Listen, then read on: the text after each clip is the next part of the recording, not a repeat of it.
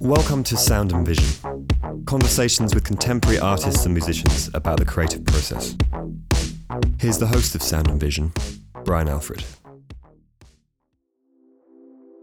Sound and Vision is sponsored by Golden Artist Colors, who make amazing acrylic and oil paint, watercolors, and painting mediums. Made in upstate New York, an employee-owned company, Golden sets the standard for art materials. You can find them in your local art store or online at goldenpaints.com. Sound and Vision is also sponsored by Fulcrum Coffee Roasters. Fulcrum has an incredible array of roasted coffee beans that you can order and have delivered to your door. They even have a subscription service of curated blends that you can order by visiting their website fulcrumcoffee.com. Sound and Vision listeners can get 20% off their order by adding the code ALFREDSTUDIO at checkout. Check out Fulcrum for some amazing coffee at fulcrumcoffee.com. The Sound and Vision podcast book, Why I Make Art, is now available. Published by Atelier Editions, it's filled with artist features, quotes, and themed sections, images of the artist's sketches in the Sound and Vision guest book, and a foreword by Rishikesh Hirway of Song Exploder podcast and the Netflix show. I think you'll really love it. It's available for $25 at Atelier Editions website, and you can get it most places where you can buy books. Kumasi J. Barnett is an artist who received his MFA from The Ohio State University and now lives and works in Baltimore, Maryland. Influenced by the aesthetics and narratives of comic books, his work subverts and imbues the often timeless genre with a present-day social consciousness. He frequently paints directly over old copies of comic books, changing their narratives into critiques of police brutality, racial profiling, and more broadly, systemic racism. His works have been exhibited widely both in the United States and abroad, including exhibitions at Lowell Ryan Projects in Los Angeles, the Spring Break Art Show in New York, City Lore in New York, the Con Artist Collective in New York, the Arsenal Gallery in New York, Sulphur Bath Studio in Brooklyn, and the Brooklyn Public Library in Brooklyn, New York. Museum exhibitions include the Zeitz Museum of Contemporary Art in Africa, in Cape Town, South Africa, the Boca Raton Museum of Art in Florida, and most recently, the Verge Center for the Arts in Sacramento, California. He presented a solo booth with Lowell Ryan Projects at the Armory Show in 2020 in the Focus section curated by Jamila James. His work has also been featured in Art Forum, Ammo, Vibe, Hyperallergic, Huffington Post, Auteur, ArtNet News, and The Guardian, amongst other publications. I spoke to Kumasi about growing up drawing and painting, Baltimore, envisioning social change, taking time to process, working on upcoming shows, and much more. Here's our conversation.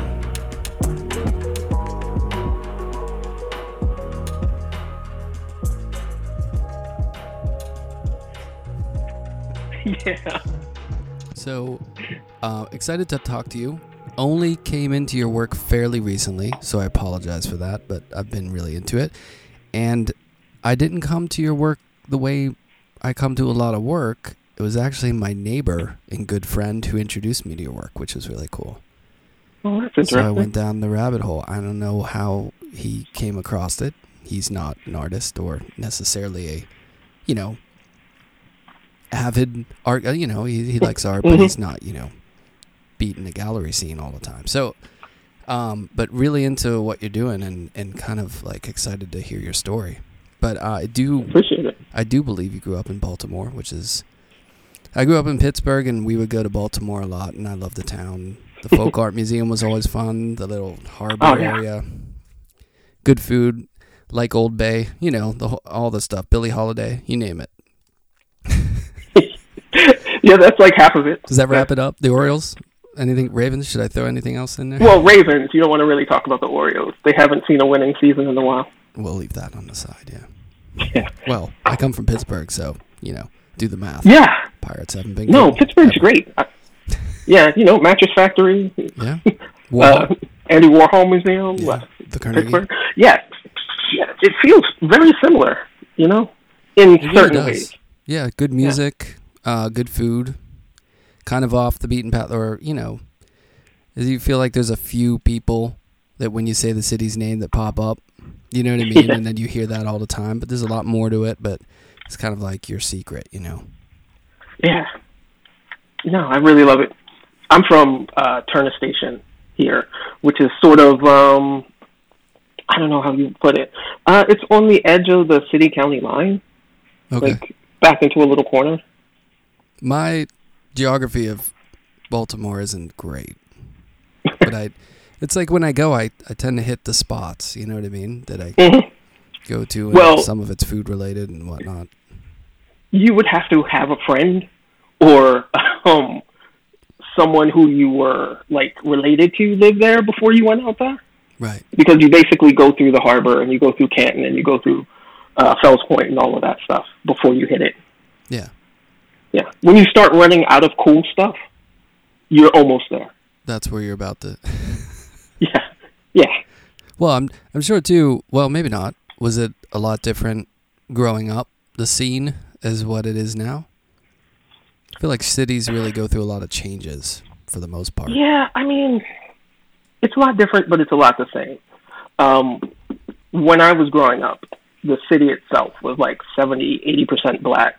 So it was a lot more, of like a chocolate city. Right. It's very interesting because it's very segmented. So you can go to the harbor, you can go to Fells Point, and you can see a Ravens game, you can see an Orioles game, and then you could never really step outside of that because it's like it's right there, but it's not right there. Right. Like if you put me anywhere in Baltimore City, within 4 blocks, I can find you something great, and I can find you somewhere where you're in trouble. Right. And that's like, I've never been in any other city that's like that. But, yeah, you know, I grew up in Turner Station out in Dundalk, and it was tough, man. Yeah. Like, you know, I've never felt, I've never felt, like, worried or scared other places that something was going to happen. Like, people said New York was dangerous when I moved there. It's awesome. Like, Yeah. I loved it. But, you know, Yeah, I'm a Baltimore kid. I felt the same way. You know, I skateboarded a lot when I was a kid, and we would go around the city in Pittsburgh finding different spots. And some of those spots were in some neighborhoods that were, you know. Yeah. And, you know, when you move to New York, you think, oh, New York City, oh, Brooklyn, you know, whatever. And I never, you know, there were a lot of times walking around in Pittsburgh. I mean, I got jumped a couple times, you know, things that happened that never happened to me in New York, knock on wood. So, you know, I always felt like a lot of the fear or the sort of intimidation of New York is just more lore than anything, or maybe size than anything else. Yeah, and it's also weird because this city, like, it's always been like shooting, right? Yeah. And I remember being in New York and I was doing something and somebody threatened to beat me up. And I couldn't have remembered being like, wow, you're just gonna beat me up? Right. That's it? And then I can just like go home? It's not going to go I over was like, that's so sweet. That is so sweet. I can handle that. Yeah, I can handle that. It's funny because when you say skateboarding, I skated a little tiny bit when I was a kid. And one of my friends, Tim, like, he used to obsess over this guy who was like 2 years ahead of us, and he turned out to be Bucky LaSick, and I gave up. Yeah, like, I was just like, nah, man. That dude like, could get some serious air. That was his thing, right? Yeah. He was a vert guy. Yeah. A lot of like, air. Yeah, it was such a weird, like, place. Yeah, so, you know what's funny? Ever since you said Chocolate City, I can't get P-Funk out of my head now. It's just going, it's like background. Can I just lay this into the podcast as like a sub-track? Yeah, but and that intro is so long where they talk about chocolate. You know what I'm talking about? It's just going through my head. I can't get it. But like, I will never claim Baltimore as Chocolate City because that is DC's moniker. DC, of course. From back in the day. Yeah, so. Yeah, but that song, when you hear those two words together, that's what hits my head. P-Funk. So a little bit into skateboarding, but what was the music scene growing up? What were you into? Well, hip hop, like hip hop back and forth. And we had like amazing hip hop artists here. But the weird thing about Baltimore are we of a similar generation? I'm probably older than you are. What year were you born? I got you by a bit. 74. We're the same exact age, buddy. Well, 11/11, so 12/2. You got me beat by less than a month. International corduroy day. Like, what can you claim? Mine is what is it? Well, Britney Spears was born the same day as me. That's big. I think Leonardo DiCaprio. Oh, really? Was the same day, yeah. Because my dad likes to throw it up in my face. I don't know why. It's a bummer when... Yeah. Look, he throws it up like it's an insult, like that means something to me.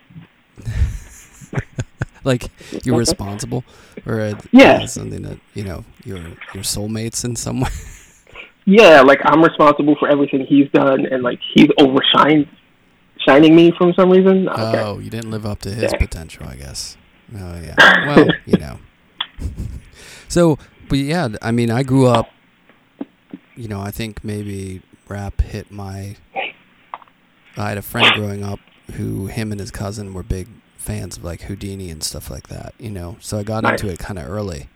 But then I hung out with some kids at school who were like, we don't listen to rap. Like, it was like not cool. And then like, those were like the new wave kids, and it was like a line there. But we grew up, we traversed some serious good music growing up, I think. Yeah. Because I grew up, I remember the first time like hip hop hit me. Like Houdini didn't do it, Run DMC didn't do it, but Eric B. and Rakim. And like Paid in Full. That cassette tape, I feel like I know it so well. Like, you know what I mean? It's a cassette. I can feel it. Like you mentioned it, I can feel it. Like, what about LJ? Because that cassette tape too I had was it bad? Was that the record? Yes, it was. It was Bad was the song, but what was the record called? I forget what the record was called, but the record was something different than I'm Bad was. No, it was Bad was the album, I'm Bad was the song. There you go. That's close. Yeah. Tangential. Yeah, the stuff but you those remember. Were good. Some good, Eric B. and Rakim. And, I mean, Rob Bass was around then, and Dougie Fresh. Mm-hmm. There's some good stuff. Oh, there was great stuff. And then, like, all of the native tongues came out. And, like, me and my friends were a little more into De La Soul than we were, like, the hardcore West Coast stuff, except for the good stuff. Because, like, I mean, good music beats all. Yeah, definitely. I feel like it might be, maybe it's an East Coast thing too, because I remember begging my parents to drive me to the mall to pick up People's Instinctive, that Tribe cassette, and bringing it back. I remember when artwork for a cassette was like really key, and you'd unfold it. When you got to fold it open, and you were like, so good. Yeah. But yeah, that was good stuff. That was amazing. Nubians. We could go down. I mean, anyways. So yeah, music was a big part of growing up, I take it. Yeah, music was a huge part of growing up. There is a huge music scene here, but it's really hard for people to break out of here. Like, when I was coming up, there was definitely a community, but there really wasn't a way to get any attention from bigger. And, like, when I moved to Ohio, I was surprised at the way that people supported musicians versus Baltimore. And this might be different, but here it was always like the hookup, and it was always like, oh, you're performing? Get me in free. Oh, oh, yeah, he's all right. But, like, out there it was like, oh, Ben's man is performing. Let's go. Yeah. Like, we're all going to go. And we're going to drink up the tab so he makes a lot of money, and they get him back. Like, what are you guys about? So, it's just, I think the saddest part about Baltimore that gets me still is that people who get really successful have to leave to become successful and then come back. Right. I was wondering, too, with Baltimore, because it's so close to D.C., there's a lot going on around it that it becomes a little overlooked or decentralized or something. Look, I will get all types of hell for this, but Baltimore is what New Jersey is to New York. And, there's nobody who's going to think Jersey City is the same as Brooklyn. Right. It's not going to happen. I love Baltimore more than D.C., and I think D.C. is whatever. I have love for it, but it's meh. But there's no way we're going to get that kind of attention. Well, maybe there's something to be said for that, though. You can work, would John Waters exist? You know what I mean? In the way that he does, if he didn't have, growing up in Baltimore. You know what I mean? I feel like you can, being slightly off the radar, not off the radar, but you know what I mean? Not the center of attention can enable you to express yourself maybe in a different way to where you don't feel like you're under the microscope. No, I agree that the way that we grow up makes the talent amazing, but I don't see a lot of people who can survive off of just the talent and the work. Right. You got to leave. And you got to leave. That's where you get the attention once you leave. And then people are like, oh. Yeah. You can't survive there, really. You can do it, but you know what I mean? It's kind of like you got to get out of there. Yeah. Then you can go back there if you want. Yeah. Yeah.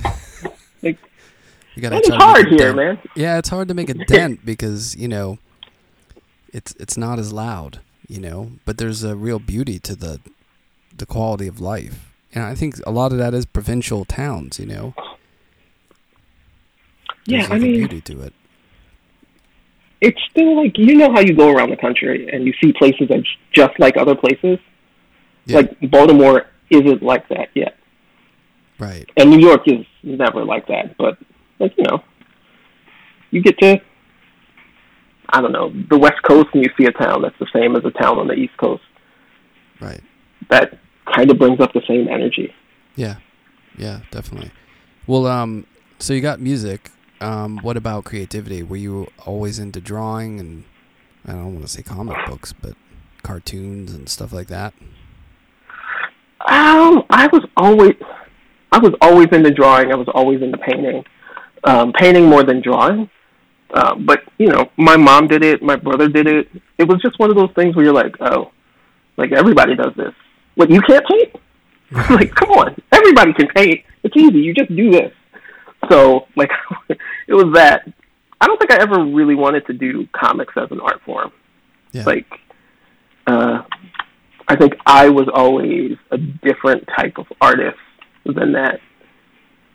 Because I love comics. It's how I learned how to read. It's literally what got me, oh, reading can be interesting. These stories are fun. Because the drawings, the art next to the stories were amazing. But I don't think I wanted to replicate that. Right. Yeah, because I was reading about the fact that you were an abstract artist for a long time. You were making abstract work. So, but that's I do think that growing up in an environment where drawing and painting is just oh, you don't do that. That's not very common. Is it? It's just so it's so weird. Well, drawing is as sort of you give kids crayon. It's part of your life, but a lot of parents aren't doing it, and it's not always fostered in a heavy way, which is kind of nice. My parents were blue-collar people. My mom colored in coloring books. That was the extent of art or creativity in the house, you know what I mean? So, but there was something in that. Watching someone just coloring or having these stack of coloring books and coloring them in is pretty cool. Yeah, that's actually interesting. My mom really, she's all over the place, man. She was, doing graphic design when I was younger. She co-taught, she was, one of the people who helped teach a course on creative quilt making. Oh, nice. So she's a quilter who, was teaching kids how to creatively make. This was over at MICA. Her co-teacher came up with the course design, and she was, the co-teacher with it. And like now she's doing silversmith. So like I'm like, you know, going from one thing to the next, doing artistic things. I think the biggest thing she ever gave me was, and I didn't know this when we were younger, she always did what she wanted to do. Like, she's very mellow. She's very kind. She's very soft-spoken. But if you told her to do a whole bunch of things, she wouldn't be like, she would just be like, oh, no, that's nice. That's nice for you. Right. Yeah, that sounds really interesting. Tell me how it goes. Like, just, and you know, and my dad would take us to museums, and we would be looking at like Matisse, and he would be like, you could do that. we're like 10. Right. So, you know, wait, we had you a mean good. that you could do that as like you could do this as a thing to do with your life, or like, oh, that quality is something you could achieve. You could actually paint that. Like, right. That quality is something that you could achieve. You could do that. I've seen you paint. You could. And he was so like matter of fact with it that it wasn't even right. like. A lot of second graders can bang out Matisses and they don't even know it. Then they hit the 5th grade and it's all like garbage after that, you know. When they finally realize that people are looking. Yeah, they get self-conscious or whatever. The freedom dies and it's all like, I'm making art now, and then it's like, you know, you lose that. Yeah, that'll kill anybody. Yeah. Like, I've got to make this masterpiece. Yep. Nothing crushes your sort of art ambitions like art ambitions. Yeah. That's a great way to put it. Like, it's like that really great sketchbook that's like extremely detailed that nobody can draw in. Right. Yeah. Yeah. And like, you know, there's always, I feel like, you know, especially in art school or teaching, you realize there's so many people in their drawings that just nail it. They just have this certain magic. And as soon as they try to like scale it up or paint it or make it more official or something, it just, you know, kills the vibe of it. And then there's the ones who draw it first and then scale it up and kill it. Yeah. And like the little drawing is so good. Right. Yeah. I'm lucky with the kids I have because I'm worried about like when you stop giving them assignments. Like you're like, oh, do something. Yeah. And they're just like, I don't know what to do. Like, what? It's the hardest part. Yeah. Right. Always the easiest part for me. Oh yeah. Well, you can get to that part. I feel like, you know, learning the way people can generally learn the way to do something over time or whatever, but it's the ideas that are really tricky, you know. And you see that a lot when kids leave, and you know what happens to all of us when you leave school and you're out of that. You don't have the critiques, you don't have the classes, you don't have all that. You're like, oh my God, what do I do? Yeah, that's tough. It's such a great position to be in when you're in those classrooms. You never know. Yep. Like you don't know what you got until it's gone. Yeah, I mean, I tell them, like, no one will ever care about you this much again. Right. Like, talk to each other. Yeah, that's true. And you'll never have that much time in studio space and all that stuff.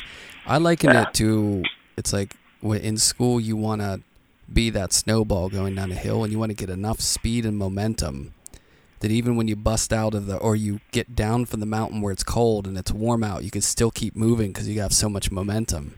Otherwise, you're just going to melt away if you're not going fast enough. You know what I mean? You're just going to get out of school and be like, what am I going to do? I can't find a studio. I don't know what to do. And you just give up. Yeah, that's interesting because that's like, you don't want to let that like final show be the climax of what you're doing. Yeah, that's... Because then it's like you finish something. Right. And those first 2 years out of any school is difficult.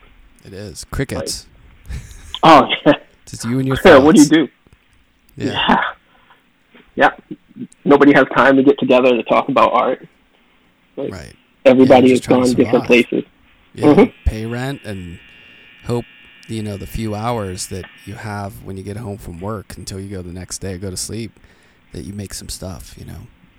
Yeah, or at least think about some stuff. Like you have enough energy when you get off of work to not sit down and just like zone out, eat a pizza, and go to sleep. Definitely. You know, a lot of people say, you don't need grad school, or what good is it? You can do it yourself or whatever. And I think that can be true if you're motivated and you're self-driven and all that. But I will say the one advantage of going to a rigorous school is that you feel, whether it's real or not, there's like a seriousness to it that gives you, if you buy into it, you feel like, I want to do this. Like, I gotta do this. Like, you feel like it's essential to make this stuff, And you kind of have to have that mindset going into it, or else you're like you said, you're just going to chill out and watch Netflix. There's a lot of stuff on. Yeah. There's a ton of other things to there's other stuff to do.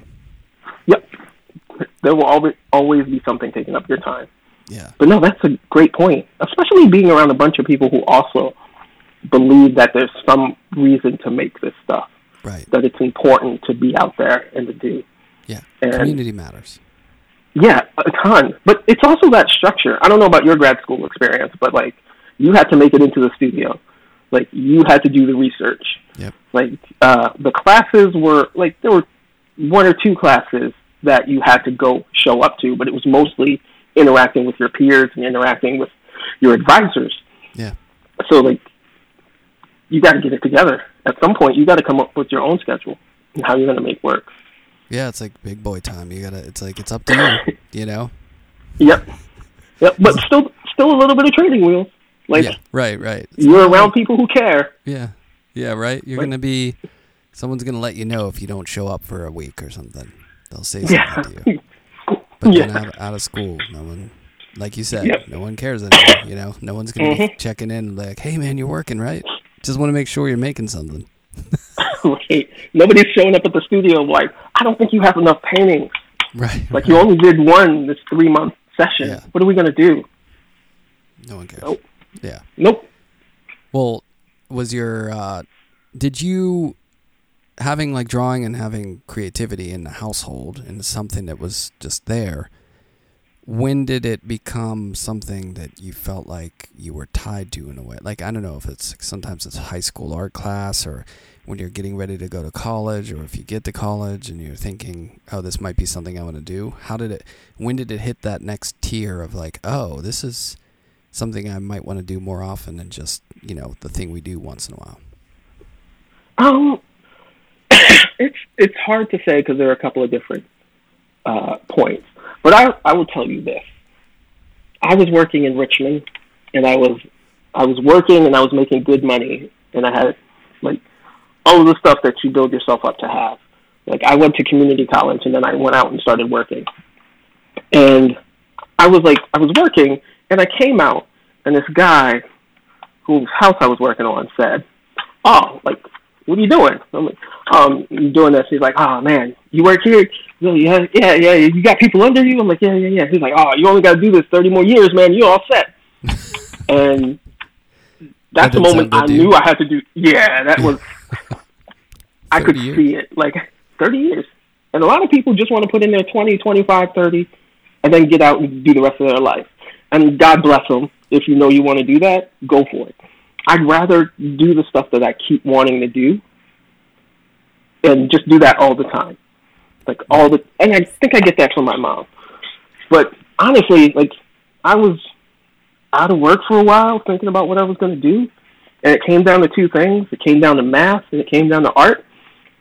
And I knew I'd still be painting if I was a math something. So might as well go with the thing that you're always going to do. Yeah, right.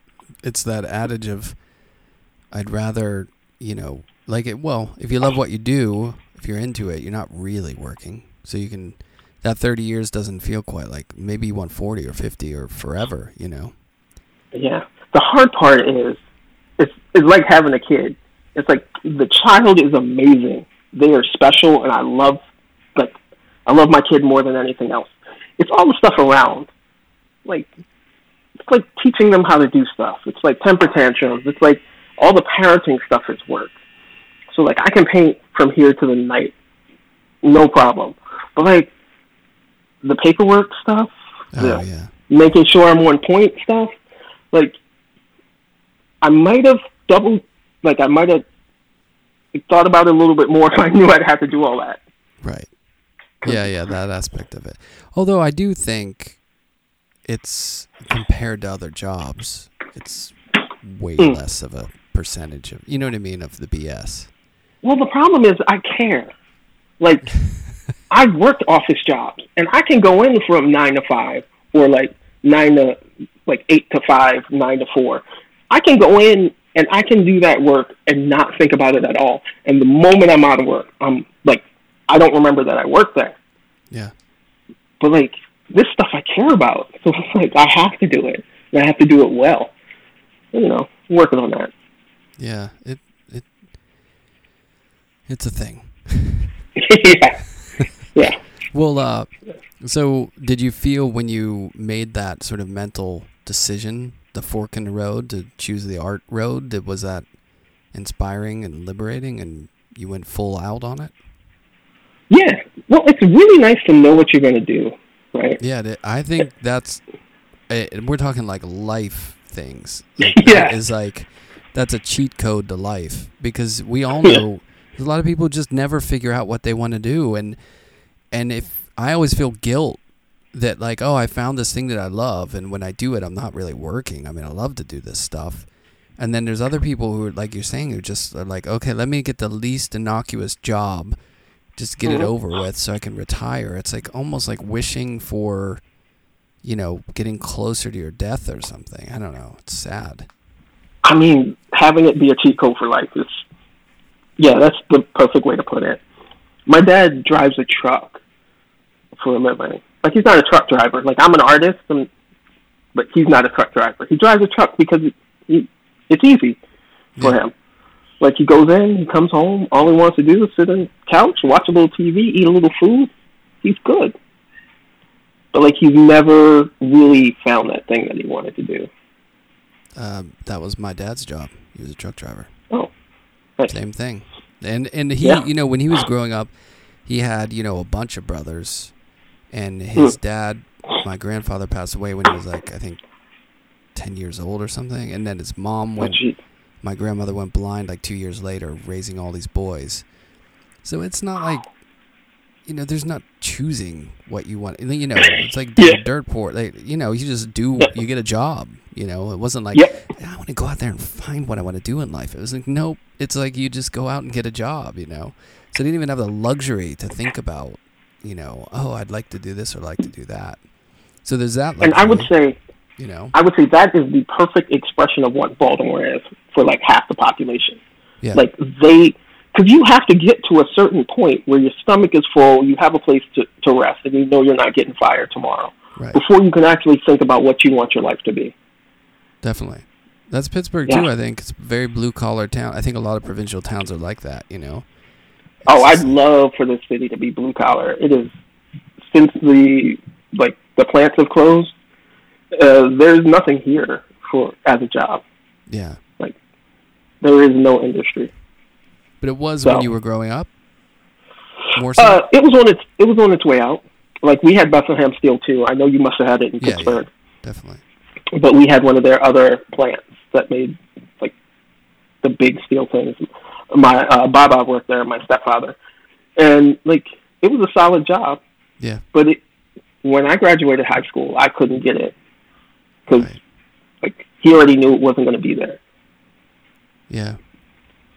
Yeah, I think, you know, my other theory on that whole not being able to find the thing you want to do, like, because you're just trying to find a thing to do to survive, let alone what you want to do.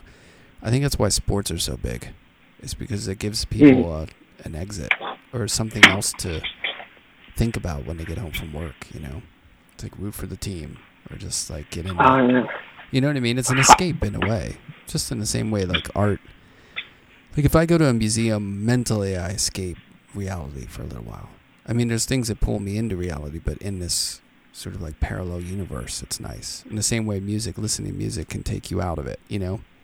You can detach for a little bit, which is really valuable, especially considering, you know, our world. Is that grim? Yeah. Is that dark? I mean, unfortunately, it's too true. Because, like, sports, it really can do that for you. Like, you can spend all summer, like, my dad will have every every baseball game running in the background. Like, I'll go over his house, there won't be a baseball game on.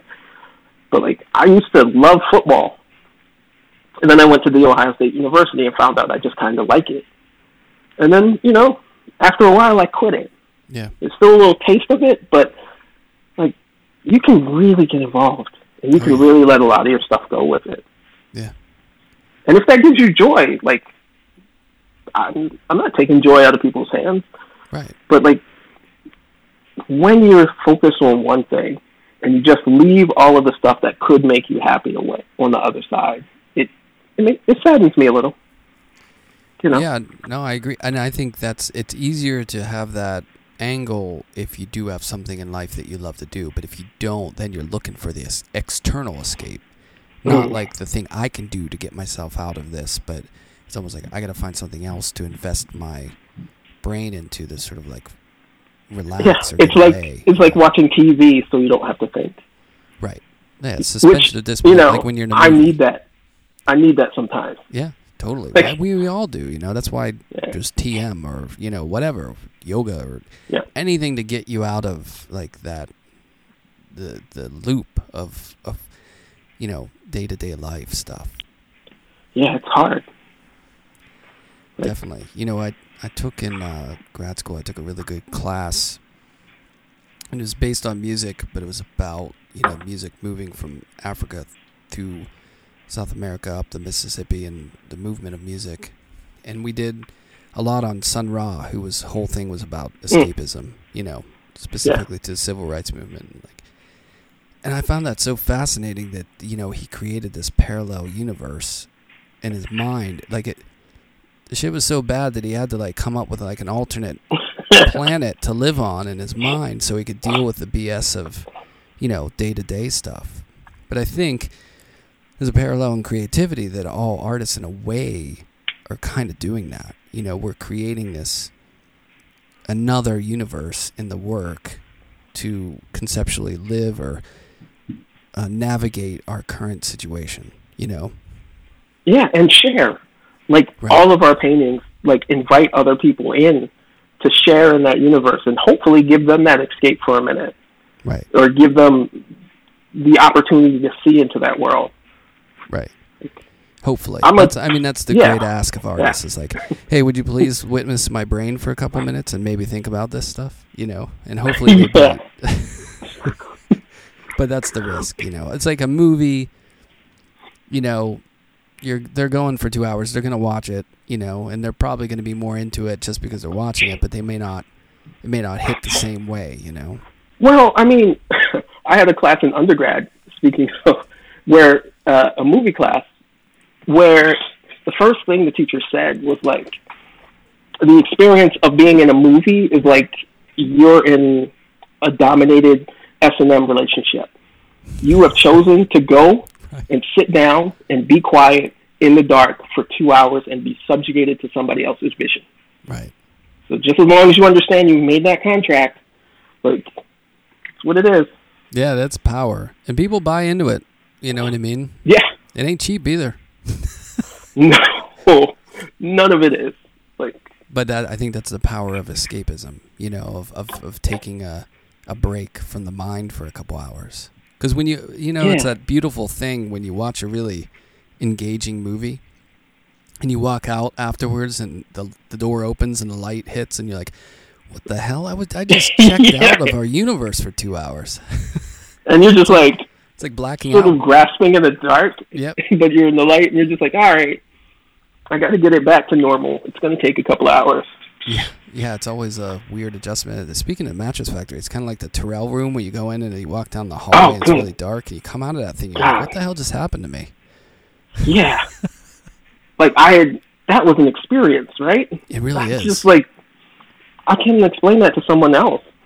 But when I think about it, it's like, I hate the people who say, so what do you think? As soon as you walk out of the movie theater. Right. Like, I don't know yet. Yeah, like, I just saw it. I need to process. And those are probably the same people who, like, if they were painters, would go around and ask people what they thought while they're in front of their painting. Yeah, while they're looking at it. Yeah. Like, way to put somebody on a hot poker. Right. Give me a minute here. Yeah. Do I lie to you, or do I really like it? Well, it's a good thing we're not getting. It's a good thing we're moving away from needing to take a long time to react to something. It's like you either double tap it instantly or it's gone. It's like our curatorial critique of existence is so immediate now. Nothing is a slow burn.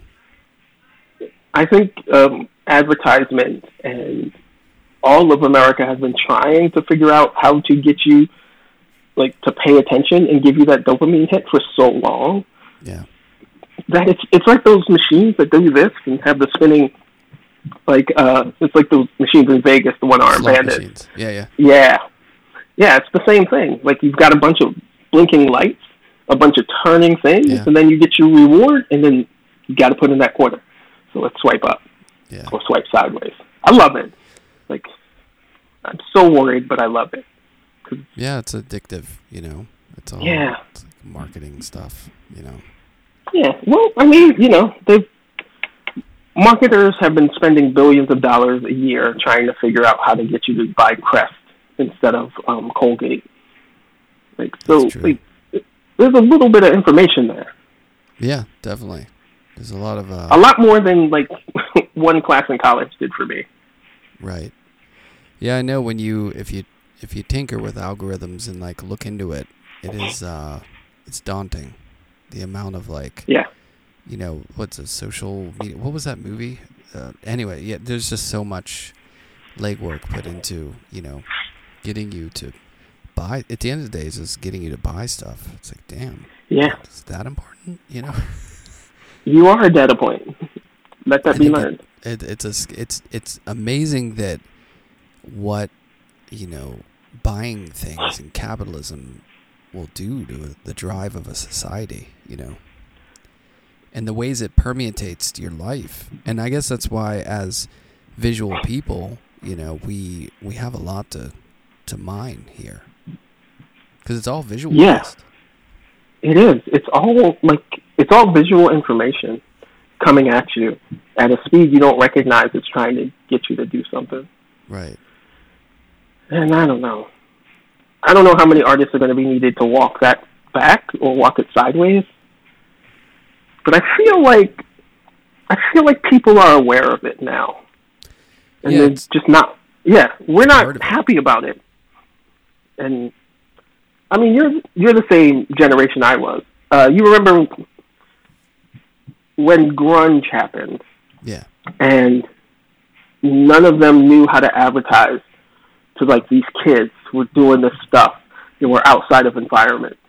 And then they found the X Games, and they found Mountain Dew, and they found X everything, and they were like, "Oh no, we figured it out. Yep, we got here you. It is. Here's the lane." Yeah, you had us for a minute, right? We're back. Yeah, it's like they learn how to categorize that stuff, or pin it together in a way. But we have a strange relationship, because we saw the build up, and now we're seeing the fast lane of it all. And I look at having a teenager who's grown up in this stuff. It's just different for them. They're not quite so worried about it, or it's just their natural habitat, I guess, which makes sense. That's so They'll be better at navigating it than we will. Let's put it that way. Yeah, I hope. I don't know. But, it's not it's any different from when we were coming up. Of course. My parents feared the TV. Our generation thought the TV was just going to... We're all going to all walk around just brain dead. And then they figured out we would sit in front of it, and it was a babysitter. Yep. So. And we're like, all right. We'll let you take the wheel, Brady Bunch. Yeah.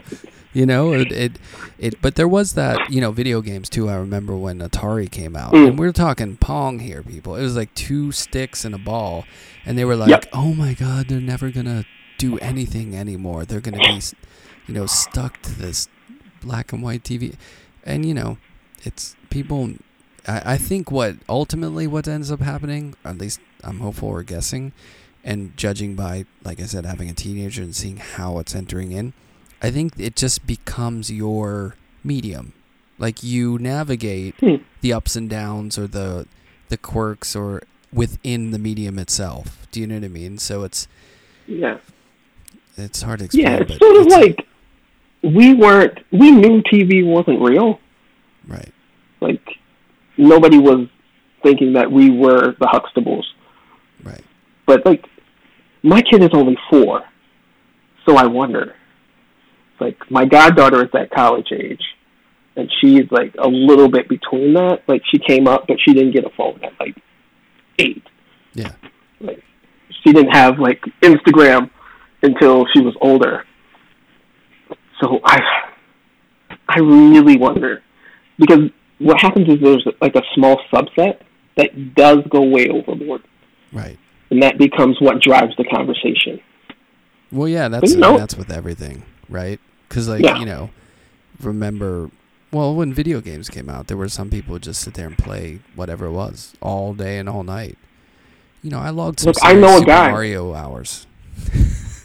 I have a friend who goes to his job, comes back at 5, and, like, video games is all. Yeah. Like, he used to live in the house with, like, 3 other people, and they all thought the same way, and they all would come home from their job, and they would just video game, sometimes against each other, sometimes in each individual room. But, like, I can't say that I'm not like that about art and other stuff. Good point. Like, so, hey. It could be addictive personalities, too. Like, no matter what the environment, there are going to be certain people who just rabbit hole stuff and just get lost in it, Yeah. It just might be a wiring thing, Although I would love for it to be video games rather than, like, a drug substance. Of course. Yeah, definitely. Like, and that's a big problem that we've had here growing up. That's another weird thing, though. Like, having a teenager, they're all on their phones all the time, but they do, as a whole, drink less and party less than, like, we did as a generation. Wow, that's interesting. They don't like to drink as much. That's so interesting. Huh, because I didn't drink a lot, but I did at one point go out every day for almost an entire 6 months. Like, and, like, I don't know any kids who do that. Yeah, I think part of it was boredom. Yeah, that's true. There's nothing else to do. Might as well go out and do whatever they're doing. Yeah, I had to go out and do something. That. Don't you think, like, part of that, I mean, there's that old adage that, like, being bored fuels creativity because you start to invent things, That's interesting. I don't know that I ever find myself bored. Like, without things to do. But I remember saying I was going to go out every night. But it's interesting with the bored aspect, with the phone and with the apps and with the everything. You don't ever hit that bored stage, do you? That's what I mean. When we were kids, we had time where there's nothing to do. So you just start, we'd dig in the dirt and, like, create things or make up games or whatever. And it stimulates a certain amount of creativity. I think now it's just like the creativity is filtered through all this amazing stuff that you have at your fingertips all the time. Yeah, I wonder if they're going to be, like, so excited to bring out the next amazing stuff. They're going to be like, oh, this is good. But you know what I want it to do? Right. I want it to connect directly to my retina. It's coming. I want to be... Don't worry. Yeah. We'll all be in the Matrix soon. Let's pull it back to reality. So let's go back to school. Like, when did you start painting? You know what I mean? Because and what were these abstract paintings I hear about? Like, what got you into it? How did it happen? I was painting all along the way. Like, even when I was working in Richmond, I was painting, and I was doing all of this painting. And when I decided to become a painter, it was maybe 2000-ish, and I was working on stuff, and I was trying to take, like, courses at the same time. Then I got out of my job and had some time off. And then I painted the worst painting that I have ever seen in my life. Like, it was the worst. Like, everything about it was terrible. It was well painted, but, like, the idea was terrible. The execution was terrible. It was like a really bad pop song. Not like a good pop song. Not like Party in the USA. Right. But, yeah, it was just, like, bad. And I was looking at it, and I had these other paintings around it, and I was like, I don't know enough. And I was like, I need to know more. And so I went back to school then. Like, that ended up being like 2003-ish. Yeah. And I went to Maryland because they had an outstanding art history program and a studio art program. So my dad lives right around the corner from Micah, but I wanted the art history as well. So, I mean, yeah, I would consider, like, when I was at Maryland, it broke. Because I was like, oh, the way I was thinking about it was sideways. And you know, painters can paint whichever way they want to. But I wasn't really interested in generative paintings from music or from starting on the canvas and then finding the idea in the middle of the painting.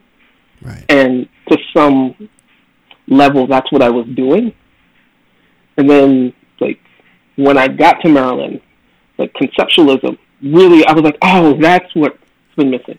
It's not finding the painting in the middle of the painting. It's knowing what the painting is, knowing what you want to say, knowing what you want to do, and then finding the way that you're going to do that. And sometimes it changes in the middle, sometimes it's different.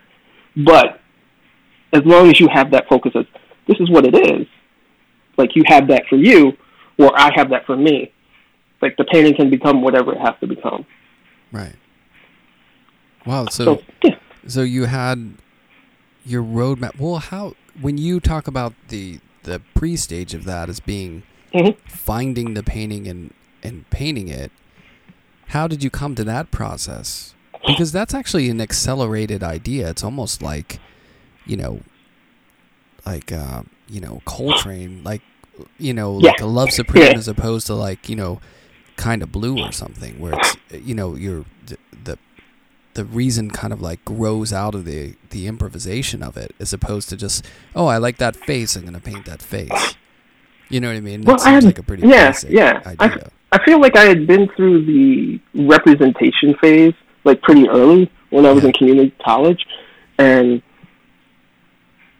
I wasn't interested in representing reality exactly, because, I kind of felt like it was already here. Like, not to get all three chairs on you, but I felt like it was already in existence. And there was something else that I wanted to do. I had this idea that, and this is silly, but I had this idea that the universe looked almost like, what would you call it? Like an atom. Like, you had a central cluster, like, not protons and neutrons, but like the sun, and then you had orbiting bodies around it. And so out of that, I thought that if the big and the small were the same, then I only had to find something that resonated with me while I was doing it and was precise with me, and that would resonate with other people. And that worked out in a lot of my abstract stuff.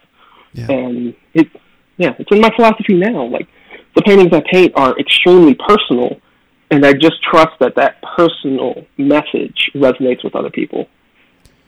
Right. It was funny when you were talking about the quilts. Mm-hmm. Right, because I read, I believe it was an interview, you were talking about how you couldn't really find in abstraction what you wanted to say necessarily. Like, you had to go back to representation to sort of tap into that. Yeah. But in thinking about quilts is such a great example of an abstract process, which is very much tied to an experience, which becomes very personal and very narrative in a sense of, tradition, sort of work, culture, color, all that stuff. So, yeah,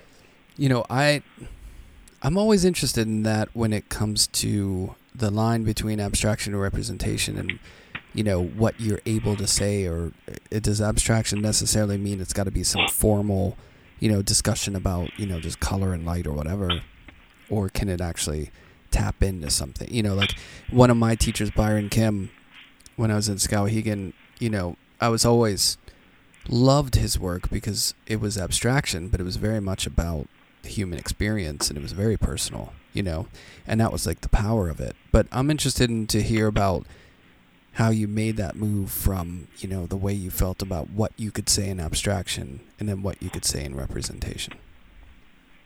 Yeah, I think abstraction is much more of a philosophical way of it's my philosophical way of thinking. Like, it would be the bookworm side of me. It's the side of me that wants to go into a library and basically spend 10 hours there and come out with a notepad full of notes that all leads to something. And what I was doing a couple of things, but at the time, the thing that really, pushed me in the way that I wanted to go in abstraction was I was painting individual brushstrokes on acetate, and then I was cutting out the brushstrokes, and then I was composing paintings on the wall with those brushstrokes. So sometimes they would be permanent, sometimes they would be semi-permanent, sometimes they would just all come down. And it's very much about the action and everyone knowing the action. Painters love to talk about painting. That's what we do. And it was all about what was the least we could have to be a painting or have the artist marked. And a lot of that, it's still very interesting to me. I think most of the artists would know that you never do one thing at a time. There's usually multiple things happening. Right. There's something over there that needs to get done, as well as the paintings you're working on here. And luckily, when you can finish this painting, you have other paintings you can finally paint.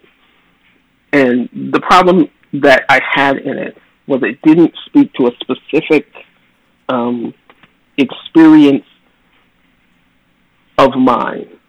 It spoke to an overall experience, a shared experience that all people could come to when they saw it.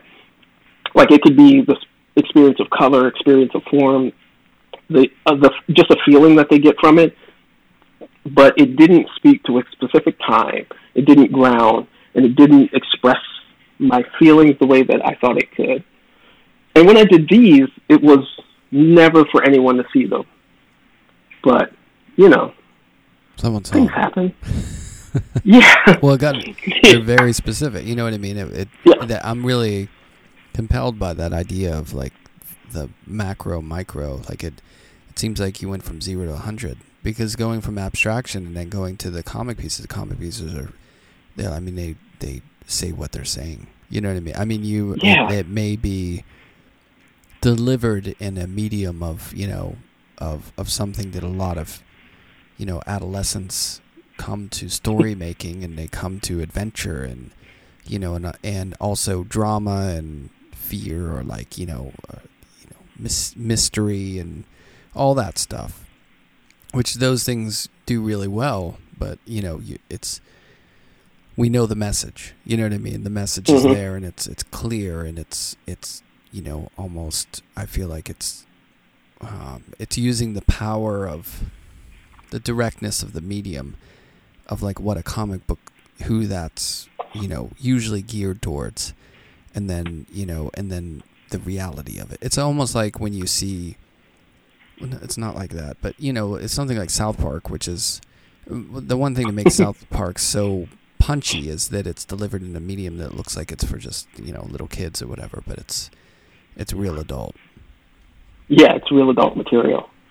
And the interesting thing for me is it can be so super specific to an exact moment, and it still has multiple ways to read it. Yeah. And so, yeah, I think of them as all so specific, and in a whole,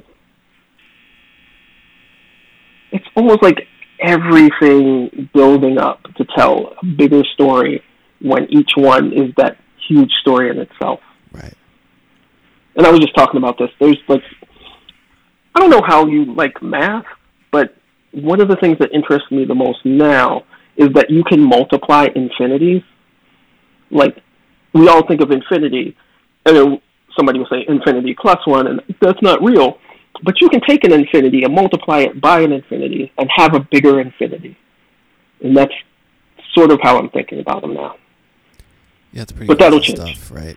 I mean, I listen to Star Talk. I get, like, this stuff will blow your mind. Like, there's like, oh, wait, that's a whole other aspect of our existence or the universe that I never even thought of. It's like, wait a minute, there's multiple? Well, it's mind-blowing.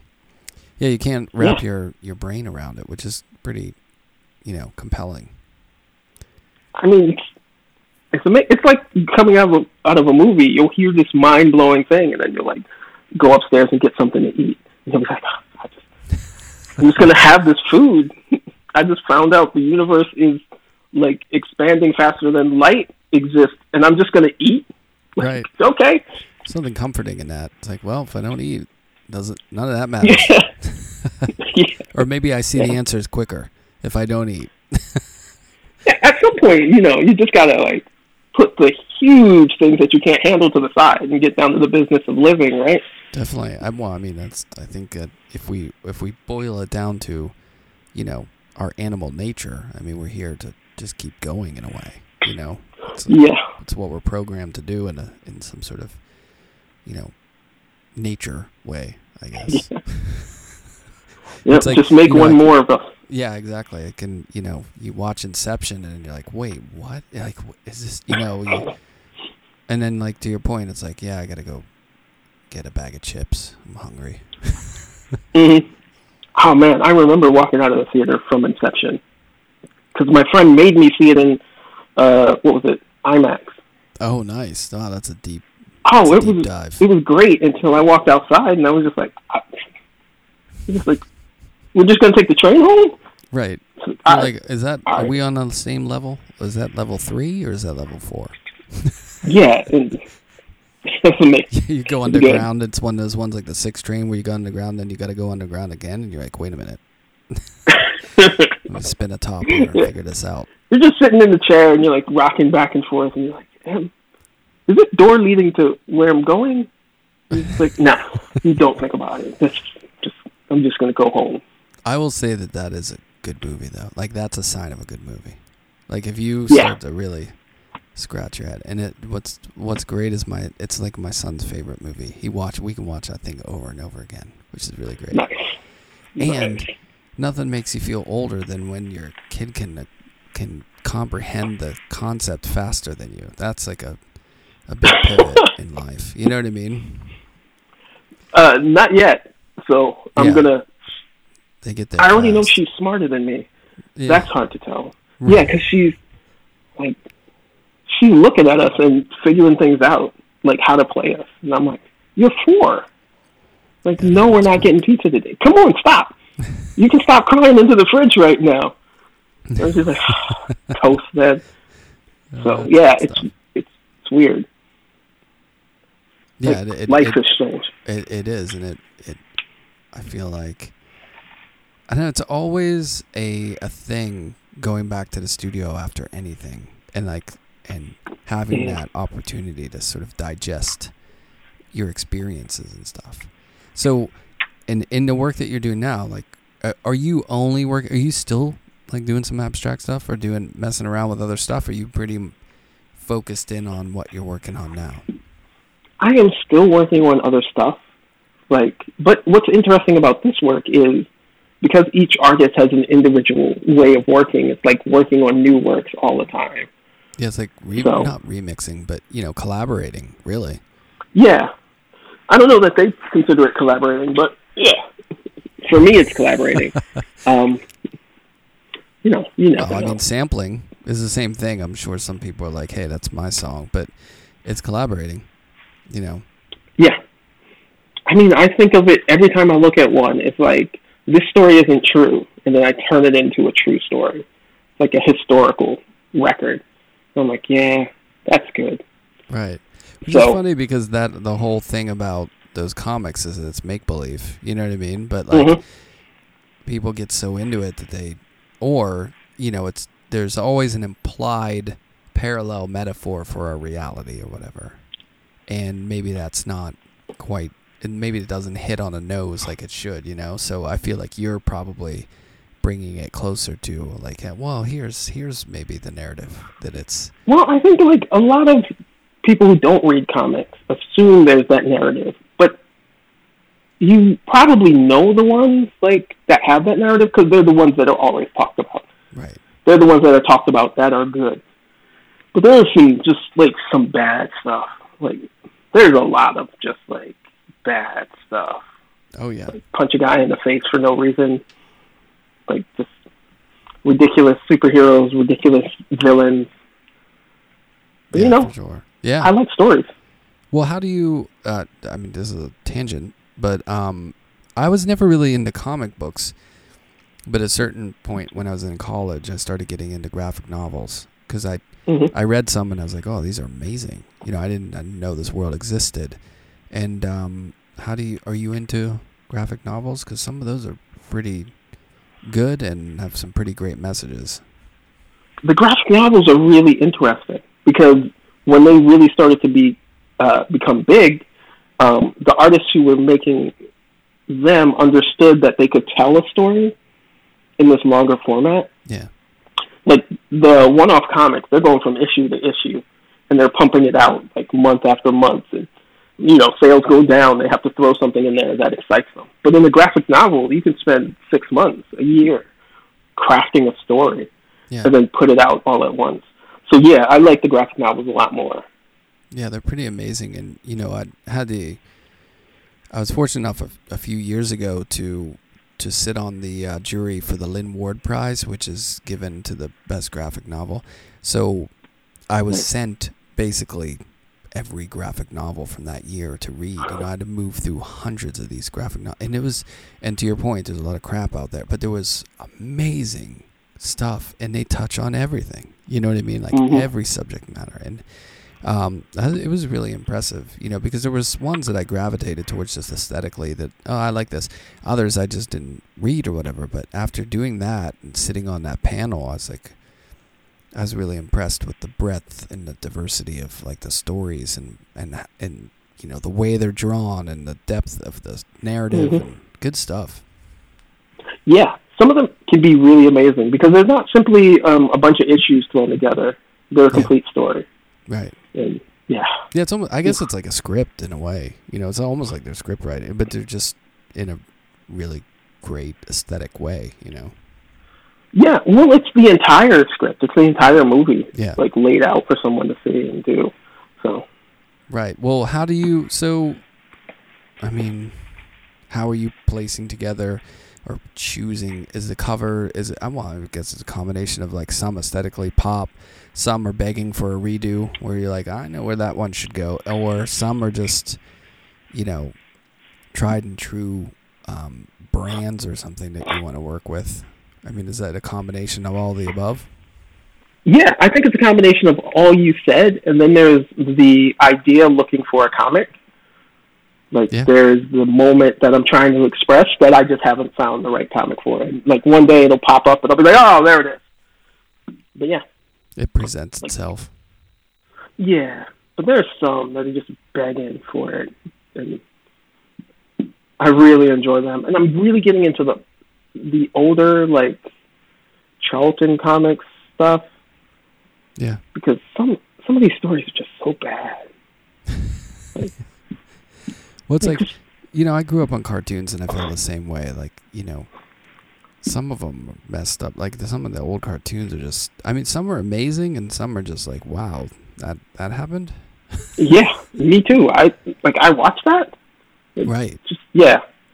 Yeah, you're like, oh, you don't even realize what you grew up with. You know what I mean? Like, or grew up on. The stuff that's just there. Yeah. I guess same with TV shows and movies or whatever. But yeah, it's like, and nothing makes you feel the time warp of change. It's weird. It's like. Like with what we're dealing with in the past few days with the news that's going on, you feel like a constant feeling of like, oh, well, like if you look back 50 years, you're like, oh, some serious stuff has changed. And then there's other times where you're like, man, nothing is changing. You know, that's frustrating. It's like, I mean, it's so frustrating because some of the things that are changing and happening are going to take decades to walk back. Yeah. And it took so long to get there. Yeah. Yeah. It feels like something is coming. Like it's either a total collapse of those who want to control you, or it's basically just a fight. Yeah. I mean, in the last few days, it's basically like, I don't care about any more information.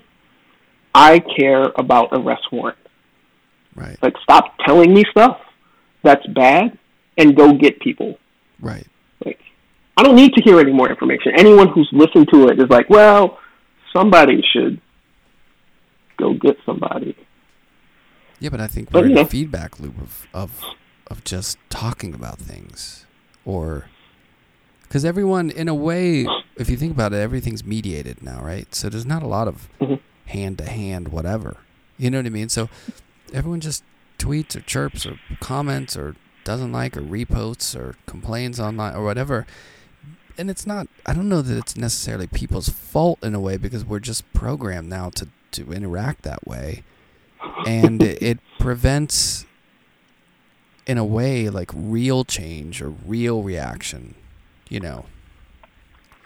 So it's I think that's the problem that one party is having right now, is that they're doing a lot of theatrics. Yeah. And they're doing a lot of stunts that show that they are on our side, but they're not actually doing the work. Right. Like, instead of I voted, it's like a I commented sticker. Right. Like, I commented. Yeah. I did that. I changed my my profile picture. I posted. Yeah. Yeah, I brought awareness to the situation to my large group of followers. And Well, I think to be honest too, though, I will say this. I think a lot of people too, maybe not overtly, like directly, but maybe through what we're living through and the way that we're mediated and, you know, reacting, or our culture, is people have a fear of really doing or saying anything or taking a stand or being too much, or like of just being canceled, or someone says I don't like that or whatever it is. That there's this fear of anything really, where people just hide behind, you know, media or technology, or, you know. Yeah, I think, and that fear exists more in like the social space than it does in like meat space. Right. Like, I don't think people know what to do.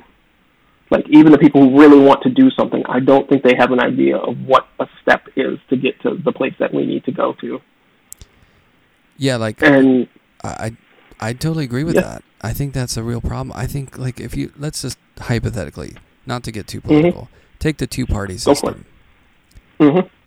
There's a real feeling that, like, how do we break that? I think, How do we do it? I think the Republicans have a really solid strategy for dominating the system. And what they do is they exist hyper locally. So they start with like boards, they move up to city councilmen, they move up to state legislatures, and then they slowly and surely conglomerate. Like, they bring small little companies of Republicans together. And like, what do you call it? When you cut up a district in a crazy way so that you can get a certain amount here and a certain amount there. I know what you're talking about. So they can take Louisiana, and was it Louisiana or Mississippi? And they can cut it up in a way that they reduce the black vote by 50%. Like redrawing districts and, well, the electoral college too. You know, like gerrymandering. Yeah. And so like, go ahead. Sorry. Yeah. I'm in Maryland right now, and the way the map is drawn is ridiculous. Yeah. Like, I think 4 different districts cut through Baltimore City, And they do that because the Democrats are doing the same thing here that Republicans are doing other places. So what they're doing is they're cutting out enough of the city to get Democratic voters to nullify the counties. Right. And so we have one Republican legislator because all of the Eastern Shore is thrown to one Republican legislator. And every other district is cutting out enough of the Democratic pockets just to turn them like Democratic enough. And it's as ridiculous as it is in the Republican states, but I don't care because I'm not about being equal and being nice to people who aren't being equal and being nice. Right. You know? But that happens like, I'm not with the left. Yeah, I'm not to turn the other cheek like, oh, you push me down, I forgive you. I'm to turn the other cheek like, you push me down, I pretend to forgive you. When you turn around, I knock you out. Right. Because, like, and I don't think the Democrat Party is about that. No, I don't. I think that's the thing. Like, if you're not willing to play dirty, you're going to get taken advantage of over and over. Or not I don't think they're willing to even play dirty, but if you don't stand up to it, you know what I mean? Or don't. Yeah. Like, right now in the news, all this stuff about standing up to, you know, what happened in January, you know, it's just all kind of like, feels like theater or something. It's not going to result in anything. Until it results in something, it is just theater. Yep. And, like, I don't see whipping people up into the base so nothing can... whipping up people in the base just so nothing can be accomplished. I don't see that as a victory. Right. So maybe they'll raise some money. And so, certain victory. But there's that feeling, getting back to it, is just that, like, how? You know what I mean? Like, how is it actually going to change? And I think a lot of people get defeatist about it because it's just like, you know, like I've always thought the Electoral College was such a weird, antiquated, needs to go thing. Like, why should Iowa determine who the candidate? Like, it's just bizarre, but it just never changes. Yeah. Well, I don't even think people are... There's hope. Didn't they change daylight savings? Aren't they going to get rid of it? I'm not sure about that. It's like 50-50. Yeah. But all the odds are always 50-50. It could happen. It could. I think a lot of people just, like, I don't even think they are burnt out. I think they just trying to live their life, you know? Like, if you're, like, from your father's family, like, you don't have time to be worrying about Iowa. Right. Like, you've got to get a job. Like, my dad doesn't have time. Like, when we came up, we didn't have time for that. We had to get fed. And we, like, before my stepfather came into the deal, like, my mother was doing it by herself, and we were far, far, far, far from blue collar. Yeah. Like, that wasn't even a situation. So, like, until we got up to that, like, you know, it was an everyday struggle. But do you feel, this is one thing I wonder, do you feel, though, that outside of that quagmire, that young people are growing up and they are generally trending more inclusive or trending more just by media, maybe the power of media? Like, you know, you hear about it like in Iran where the government is really strict, but the people are very open, you know, whereas like it's that adage of like no one can like refute the MTV generate or the internet or whatever. It's going to be the great equalizer because everyone kind of knows what's out there, except for North Korea where people have no, or China where they don't let them access the internet or something. But basically that, you know, free will and information will be power, and that in the end will win over, you know, there will be, or is, you know, I'm not even sure it's free will. The kids are amazing. Yeah. Like, they are, like, so inclusive and so, like, determined, but, like, they're just not in control yet. That's what I mean. Like, if I had is there hope in that? Yeah. You know? I hope so. Because the problem is people get knocked off course and they lose that fire. Yeah. So, like, I think they will treat each other amazingly, and they will force other people, I think, to do the same. But it's going to be a while for that, I think.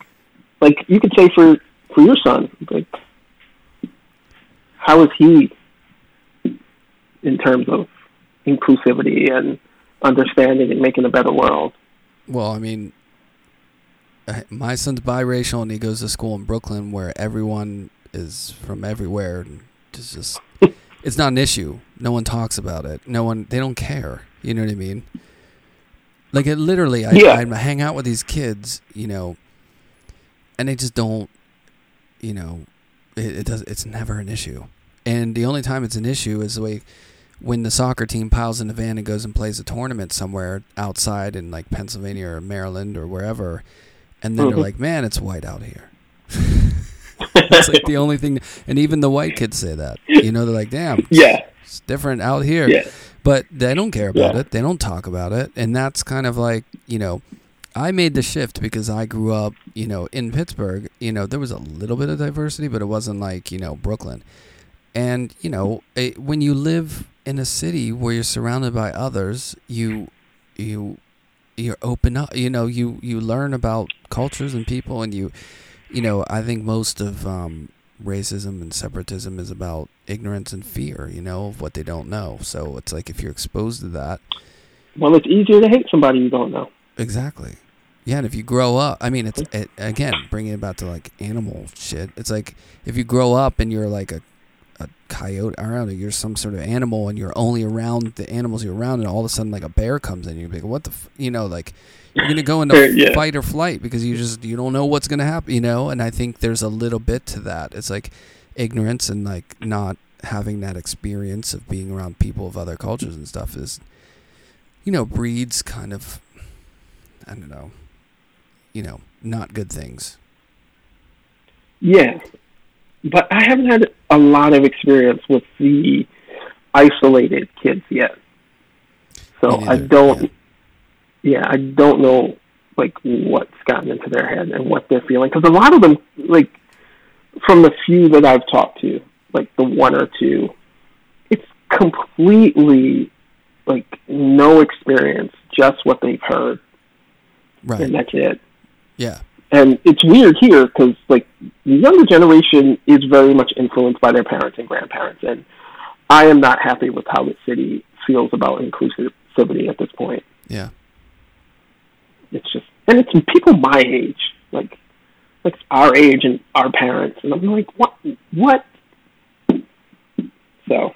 Yeah, well, the one thing I will say, though, is I feel like representation matters, because now with the way that, you know, the media works and the fact that people everywhere see everything, you know what I mean, with the internet, is that can help. It's not a substitute for experiencing other people and being in other places, you know what I mean? But like, if you're exposed to it through media, then maybe you're less, I don't know, biased, or you have a little familiarity, even if it's not firsthand and the right familiarity. You know what I mean? So in other words, like if you see cooking shows about eating this, that, and other foods from Thailand or from, you know, Ethiopia or from, you know, Iceland or whatever, and then you go there and you see it, you're like, oh, I know that. That's fermented shark. You know, you're not... You may still have a hard time with it, but you're familiar or something. I don't know. I'm like an optimist. I think I'm hopeful. And maybe it's stupid because, like, you know, the world will tend to want to prove you wrong a lot, but I'm hopeful. I don't think it's ever, like, a bad thing to be hopeful.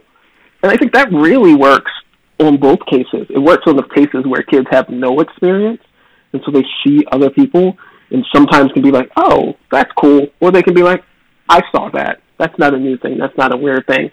And when they meet people, they are new. But it can also work for people who have been told to be racist, told to be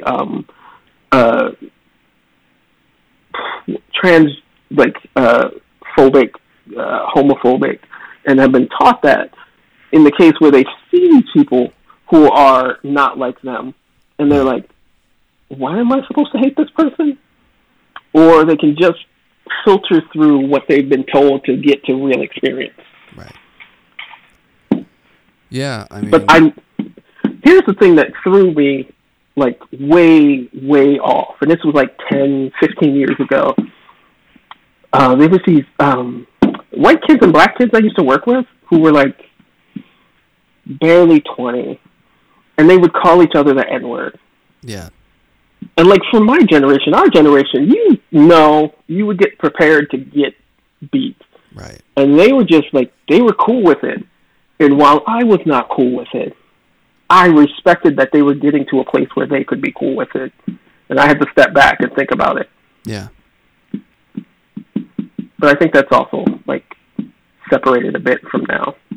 Well, it's hard because I think, I mean, I feel the same way. Like, I run a soccer club here in Brooklyn, and, you know, you hear kids, like the older kids, like the 18-year-olds, 17-year-olds, 18, once in a while you hear them throwing around language, and I'm just like, you can't.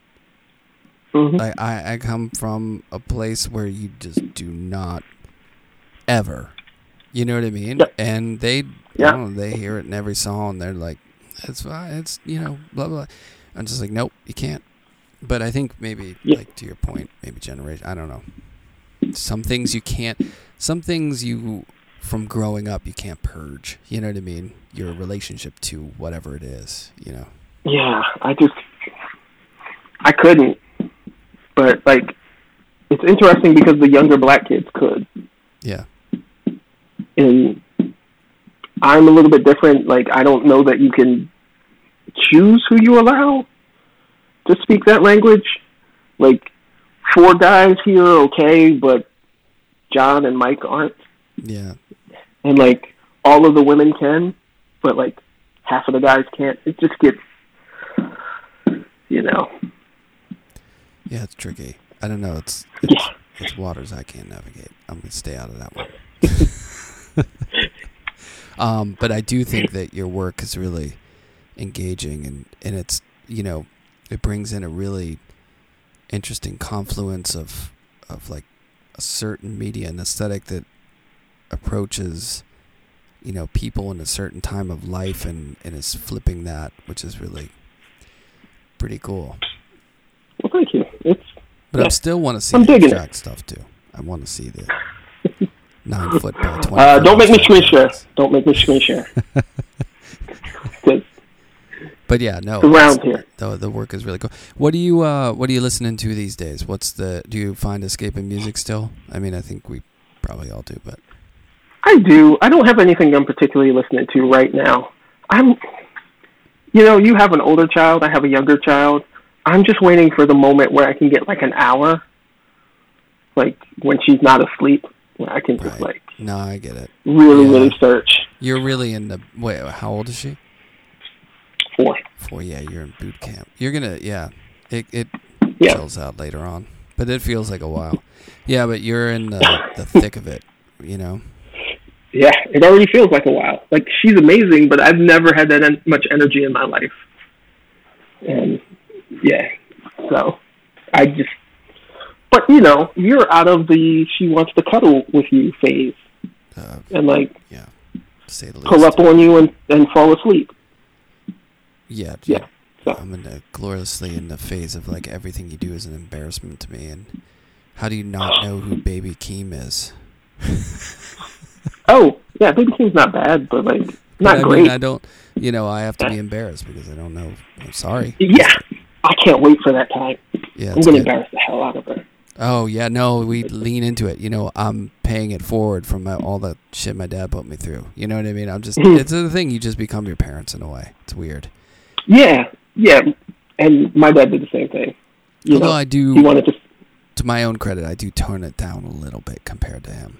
You have to. Have a heart. Like, I don't know if your dad ever sat in his chair with no clothes on and just his boxers when a date came over. No, that was like the joy of his life. He didn't do that. That was the joy of his life. Oh, man, that's rough. Yeah, it's fine. It's the only one he got to come over. I think I just kept the dates away.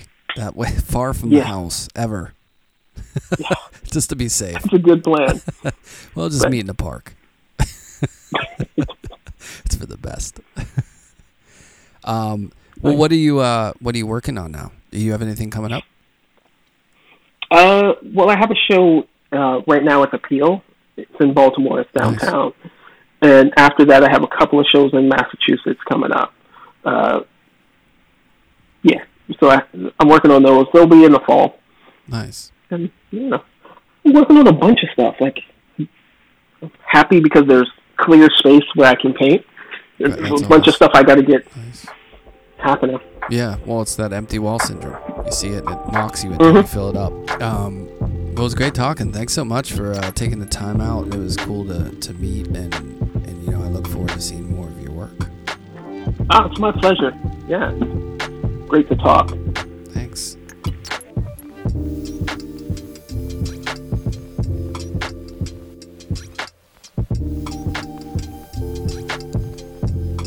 Many thanks to Kumasi and to Michael Lovett for the intro. Also, many thanks to Golden Artist Colors for their sponsorship and Fulcrum Coffee Roasters. Big thank you to all the people who've bought Why I Make Art, the new Sound and Vision podcast book, which is out, available, shipping, from Atelier Editions, the publisher, distributed by Art Book. You could get it wherever you get your books. Barnes & Noble, Amazon, the publisher, McNally Jackson stores, all over the place. And thanks to everyone who's been sending messages and posting about it and sharing it. It means a lot. It's been a great project to work on, and I feel like it's a real good extension of the podcast into the lessons you can hold in your hand realm. So if you haven't, it's $25. If you could pick it up, support the podcast. If you already have it, if you could leave a review on it wherever you get it online, or leave a review for the podcast on iTunes or Stitcher or Google Podcasts or Spotify or wherever else you listen. One last thing, the 28th of this month, which is a Thursday night, 6 to 8 p.m. at Miles McHenry Gallery in New York City. A book signing release party open to the public. So come on out. And the cool part about it is it's not just the books there, and I'll be signing it and giving out some other stuff. Also, we've curated a show of some of the artists who are in the podcast. So there's going to be a Why I Make Art show at the same time opening, which should be great. So come on out for that. That show will be up for a month, but the book signing release party with champagne and sparkling water for those who don't drink will be on the 28th from 6 to 8 p.m. Be there.